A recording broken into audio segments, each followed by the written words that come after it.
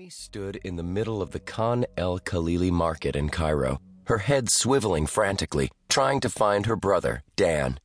The blur of jet lag was interfering with normal brain function. Dan had just been at her side a moment ago.